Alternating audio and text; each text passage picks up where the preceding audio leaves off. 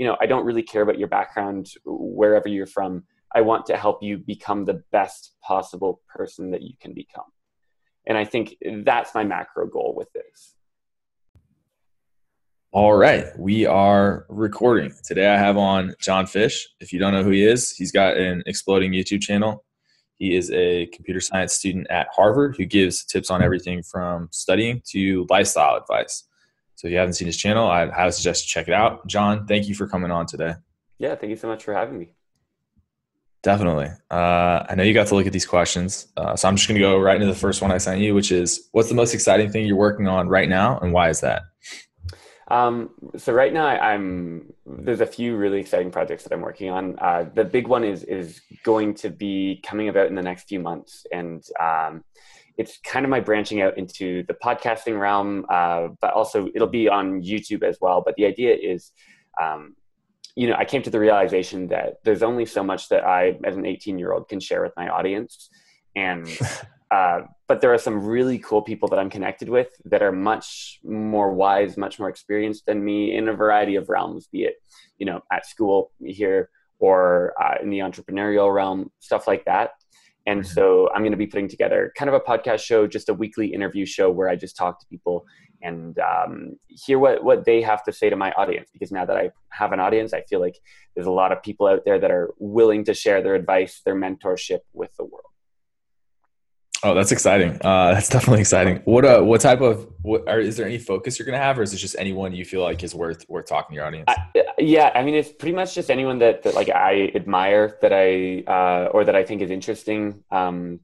Just people from all different walks of life as well, because I think that, I come from a very specific background, and a lot of my viewers come from all around the world. And I think that while I can speak to what's worked well for me, I can't necessarily talk about what is, going to work well for someone from Chile or from Argentina or some of these places where I have a bunch of viewers. Yeah. I think the whole idea of being a Harvard CS student is a little intimidating as well.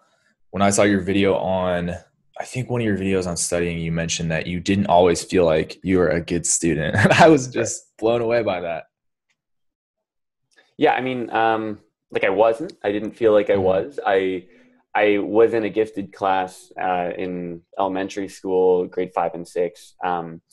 But I was like one of the worst in the class in terms of academics. I was kind of put in the class just primarily because of the fact that I wasn't doing well in traditional school, and it wasn't because of like any learning disability or anything. And so they said, well, maybe, he's gifted. So I did a few enrichment programs, stuff like that. And I found that fun because it's challenging, it was cool, it was different. And then it progressed from there. But in terms of academics, it took a while for me to actually start excelling. But I think the important lessons that I learned in that program were primarily about failure and about how it's actually okay to fail and how it's good to fail. And now I'm somebody that seeks out failure. So I'll do these things like starting a YouTube channel or whatever, knowing full well that it will probably fail, or that I will be failing at it for a year before it succeeds. And I have no problem with that, right? And I think that learning that helps me with academics later on. Okay. I'm just laughing because you're failing at YouTube. Your YouTube's wildly successful right now. So I mean, after a year, right? Like I've been producing. You've been cranking on it. Yeah. It looks like you put a massive amount of work into it. Your edits are just they're amazing. I appreciate that. Yeah, it's really, really impressive. So with this, I guess it seems like the majority of your videos are on these study hacks. Do you feel like most of your tips are things that should be able to help everyone? You talk about how there's a diverse background and you might not be able to relate to everyone, but it seems like you feel strongly that this advice is good for everybody, the time management, things like that. Yeah. And I mean, I think it's for the most part, I try and give accessible advice. So like, I'm aware that like people that watch me come from a wide variety of backgrounds, and the things that I'm primarily talking about, it's more of a mindset shift than anything. And mindset is something that anybody can change. So when it's just looking at, like, how are you structuring your approach to school? How are you viewing this work in terms of like, does it feel like a chore, or can you make it feel fun? Right. And then with the study habits as well, like the Pomodoro method, like it's just how do you structure your time, right? Or like making lists, like anybody can do that, regardless of the resources that you have or your background. Okay. Yeah, that's very true. This kind of popped in my head when you were saying that, because you are doing so many projects, you know, now you're going to do the podcast. Is there any chance, would there be a level of success you could have with this podcast where you'd say, you know what, I'm going to pack up, put Harvard on hold for a little bit and just do this full time? Yeah, for sure. And I think it's not something that I would necessarily want to do permanently. Harvard has a really interesting policy where you can take a year off, or you can take 2 years off or 3 years off and then come back. And I think, you know, right now the best place for me is here in terms of just my personal growth and my personal development. But I'm a strong believer that the only thing that really separates Harvard from anywhere else in the world is the collection of amazing people that is here. And you can build a collection of amazing people anywhere else. So it's not so much, you know, success in terms of money or numbers. It's more if I could find a community of people, or get to a point where people that I really admire are, you know, willing to talk to me or seeking me out to talk to me. That is the level of success that it would take for me to, you know, take a year off or 2 years off or whatever. Yeah, no, that totally makes sense. That totally makes sense. It is already like a pretty built-in community there. So I would imagine unless you could have a community that exceeded that, it'd be hard to leave. Yeah.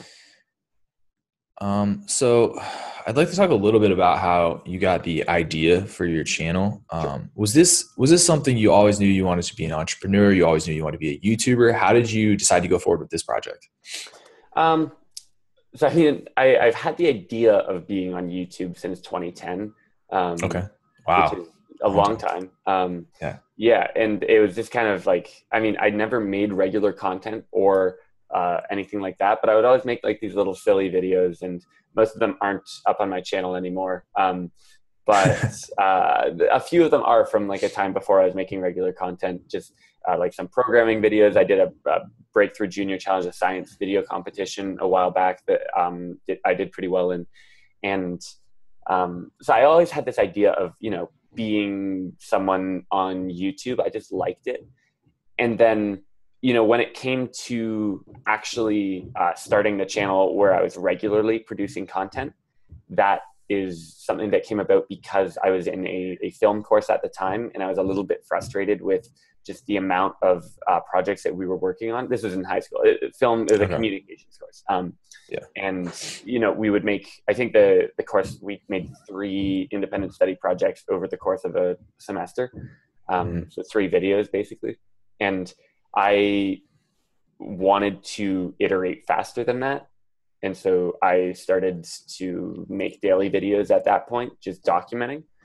And I did that for a lot of the summer. And then it kind of transitioned away from that because I felt like what was more valuable to people was less so documenting my life and more so sharing the lessons that I'm learning. And so that was the transition that I made going into second semester here.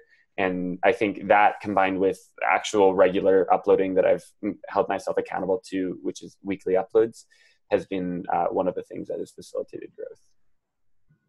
Yeah, definitely. Having 3 projects for a whole class versus that, you know, weekly upload. So was it that quick cycle time that really led you to that discovery of, hey, I should be making things about the lessons I'm learning versus just a video log? Or how did you discover that? I mean, I discovered like the transition point came because of a couple of interesting conversations that I had with the dean of freshmen here at Harvard, Dean Dingman, who's a really, really incredible guy.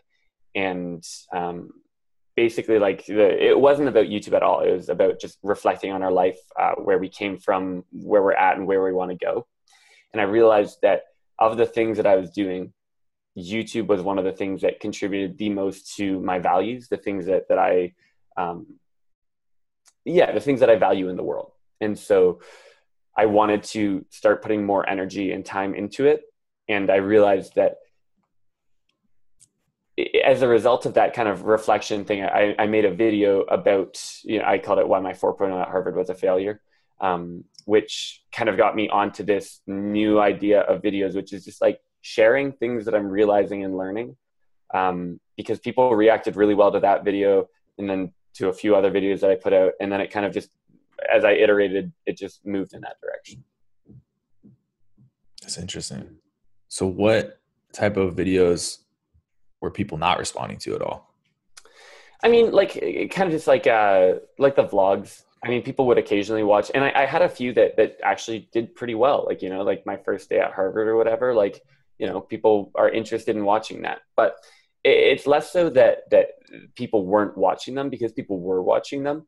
It's more, I try not to focus on the numbers in terms of viewership or money or anything like that. I try and focus on the human impact, and the human impact that those videos were having, it was negligible. People weren't feeling like they were improving because of it. People weren't, saying that their life was changing or whatever.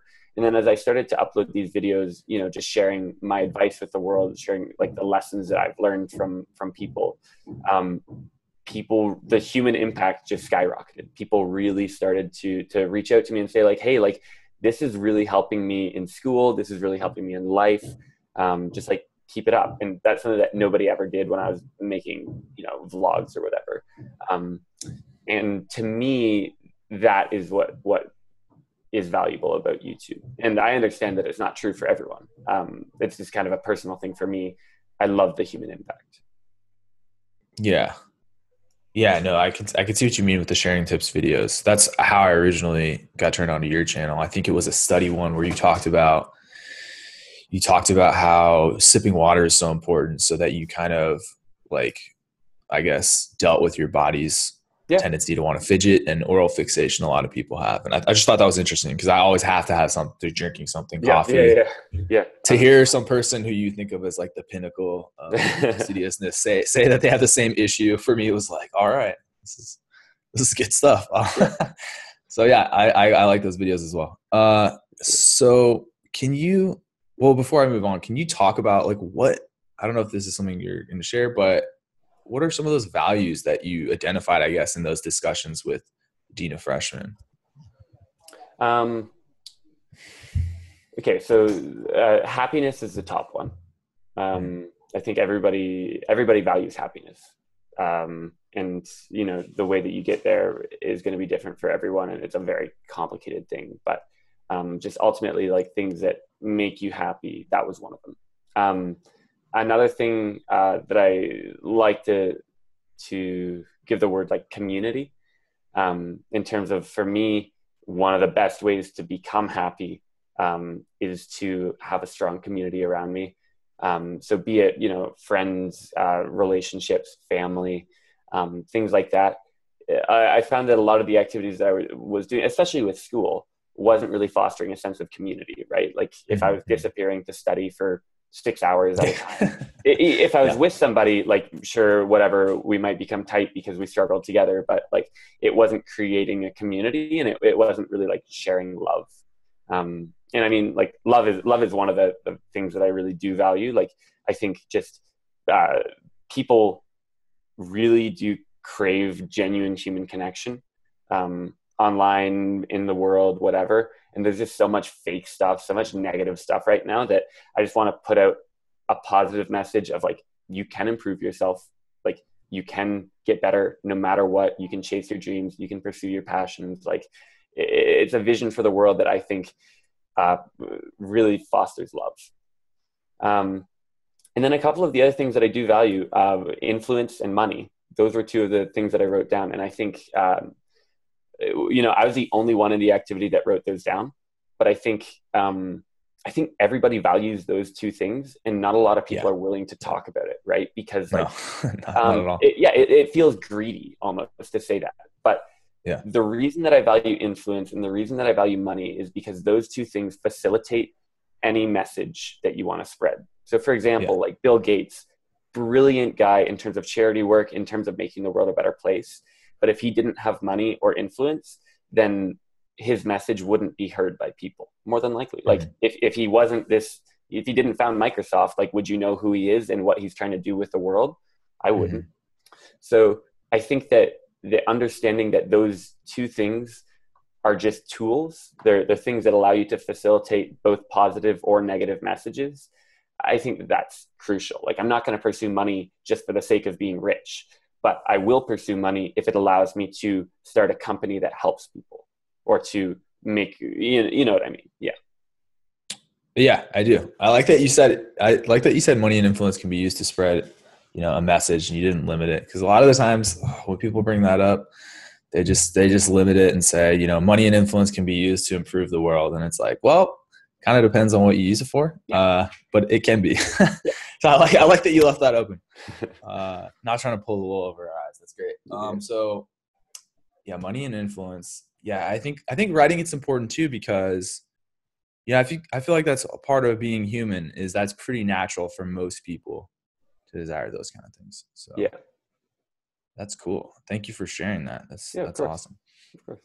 So one question I have, and for people that are trying to start a YouTube channel or something entrepreneurial, how did you develop the system you're using for your either storylining, cuts and edits, or just your video production in general? Did you already have that in mind before you started, or was that a process that evolved? Just a process that evolved. So for me, like, everything that I do has kind of grown naturally or from people that I really respect and look up to. So like, for example, like Casey Neistat, Peter McKinnon, those guys on YouTube, love watching their stuff. And if you look at any of my old videos, they're all just basically Casey Neistat ripoffs in terms of style, editing, whatever.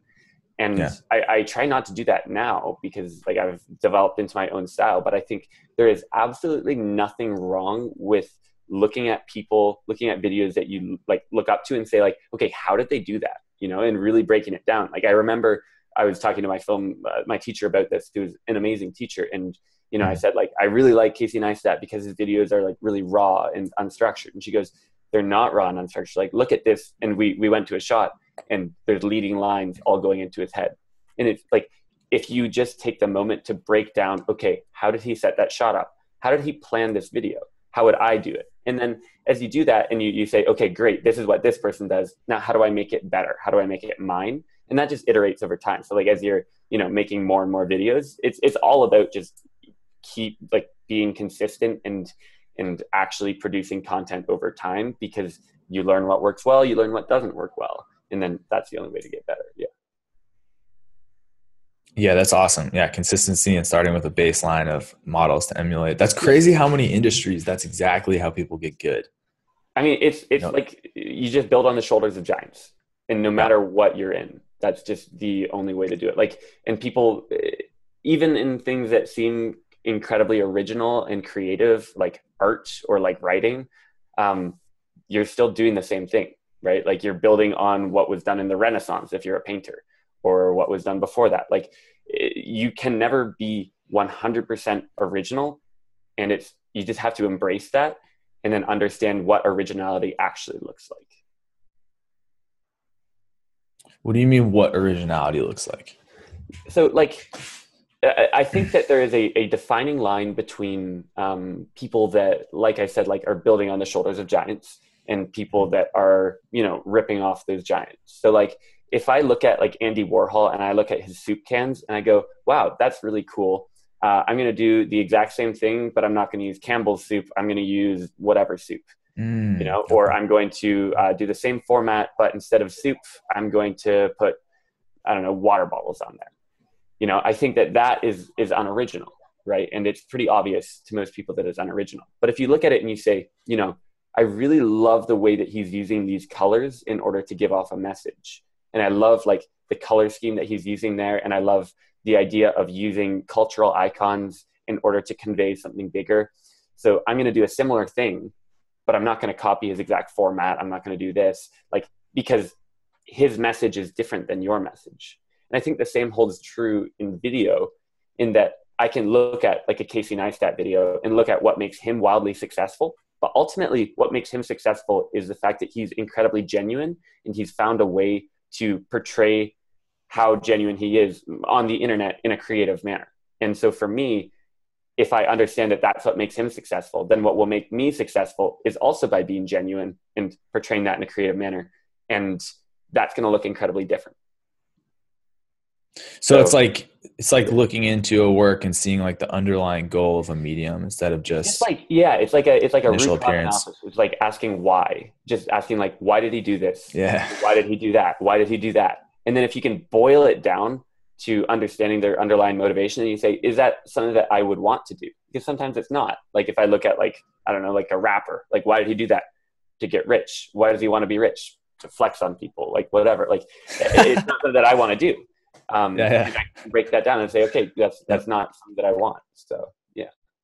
Yeah. No, that root cause analysis on Great Works is very cool. You can use that in anything from software engineering to YouTube videos. 100%. Speaking of which, do you see software engineering moving with John into the future? Do you plan on doing that long term? Is it a hobby no matter what? I have some fun projects lined up. I think I don't want to talk about it too much just yet. Yeah, I think software is something I love building things. I love making things. I mean, videos are something that I make, but I've also made, making software is something that I really enjoy. And so I don't want to put myself into a box of, just being software. That's something that I've always wanted to avoid. Is I've never wanted to be a software engineer. There was a time where I thought I might be, but in the last few years, that's been something that I want to avoid because I don't want to be sitting in a box writing code. But at the same time, I don't want to be sitting in a box making YouTube videos. Like I want to be making as many people as great as they can be. And I will use whatever tools that I have in order to make that happen. So videos are a great tool, but so could a digital platform that I build, if that seems like the right next step for me. It's just a tool in my toolkit, just like videos are a tool in my toolkit. Got a lot of tools. Got a lot of tools at 18. I love it. Okay. So I just have two more questions. The first one is going to be the big visionary question. So I know you can't talk about specifics, whatever platform you want to build. What do you want to bring into the world in general? Like, Yep. a lot of your channel, like you mentioned, is about strength and self-improvement. Yep. Clarity of purpose. What do you want to see for people that's not in the world as much as you would like? My vision for the channel, and more than the channel, my vision kind of for my life is that I want to help as many people become as great as they can possibly become. Mm-hmm. So I want to be somebody that, when I'm on my deathbed and I'm looking back, I don't really care about what I do in terms of personal success. I want to be someone that shares a vision of, you can bring your life to a point where you're happy, where you are contributing positively to the world. And then hopefully, eventually, those people will start sharing their lessons with the world and start telling people, because I just don't see positive influencers like that right now. And I just think, there are so many negative influencers out there, especially in like politics and whatever, where it's just like very divisive times. And I just think, I don't really care about your background, wherever you're from. I want to help you become the best possible person that you can become. And I think that's my macro goal with this. Awesome. Yeah. Yeah, no, I totally agree. I think there's too many people who have that sense of learned helplessness where they feel like they can't change their situation. Yep. So that being said, if there are some people that are, they feel like I just need to start a side hustle or I just need to get on YouTube to change my situation, what would you suggest for those people? Just do it, spending time thinking about it is useful to a point, and then it's wasted energy. So I'm well aware of the fact, like in my life especially, that I have a limited amount of energy and a limited amount of willpower. And if I spend that willpower on things like stressing about, why or what people will think about me, like that was a big thing when I was starting YouTube. Like, okay, I'm going to have to show this to my friends and family first. What are they going to think about it? Are they going to make fun of me? Yes. But like, will I waste energy worrying about that as opposed to spending that energy on actually creating it? No. Like, and it's tough to do that. It's easy to say it and tough to do it. But ultimately, that for me has been something that I've learned over the past year. I took a Zen Buddhism course last semester, and kind of that mindfulness about where you're spending your energy comes up a lot in Zen. And there's an interesting book called 10% Happier by Dan Harris, where he talks about this. And just like, I think people don't realize just how much energy they actually are spending on things that don't contribute positively to their life. So be it, you know, scrolling through Twitter, scrolling through Instagram, watching stupid YouTube videos that, you know, whatever, like Fortnite, whatever, like none of those things are inherently bad, right? Yep. I think that there is entertainment value, and sometimes that's what you want. But if you're not being intentional about where you're spending your energy, then you're just depleting the stores that you have, so that when it actually comes to making something or doing something, you don't have it anymore. And so you can't create something because you've wasted all of your energy and your willpower for the day or whatever. And like, I come across this all the time. And so in my life, like I waste my energy all the time. And it's just something that I'm trying to do, is just be more intentional about that. And so for people that are trying to start something, the biggest thing is just choosing to spend your energy on productive things. So it's okay to, you know, be planning a YouTube channel or a side hustle for a month or whatever, if everything that you're spending your energy on in that month is actually, you know, working towards making this great when it launches. But I think a lot of people just delay and delay and delay because they're scared. And the only thing the only thing really holding you back is yourself. Like, you can do it. You can spend your energy on productive things if you're just willing to stop spending it on the things that are holding you back. That's the realization that I've come across. Oh, I totally agree. I love it. Well, I'm going to cut the recording and we can chat after, because I know you have to go, but thank you for coming on, John, and giving people some of your advice. Yeah, no, for sure. Thank you so much.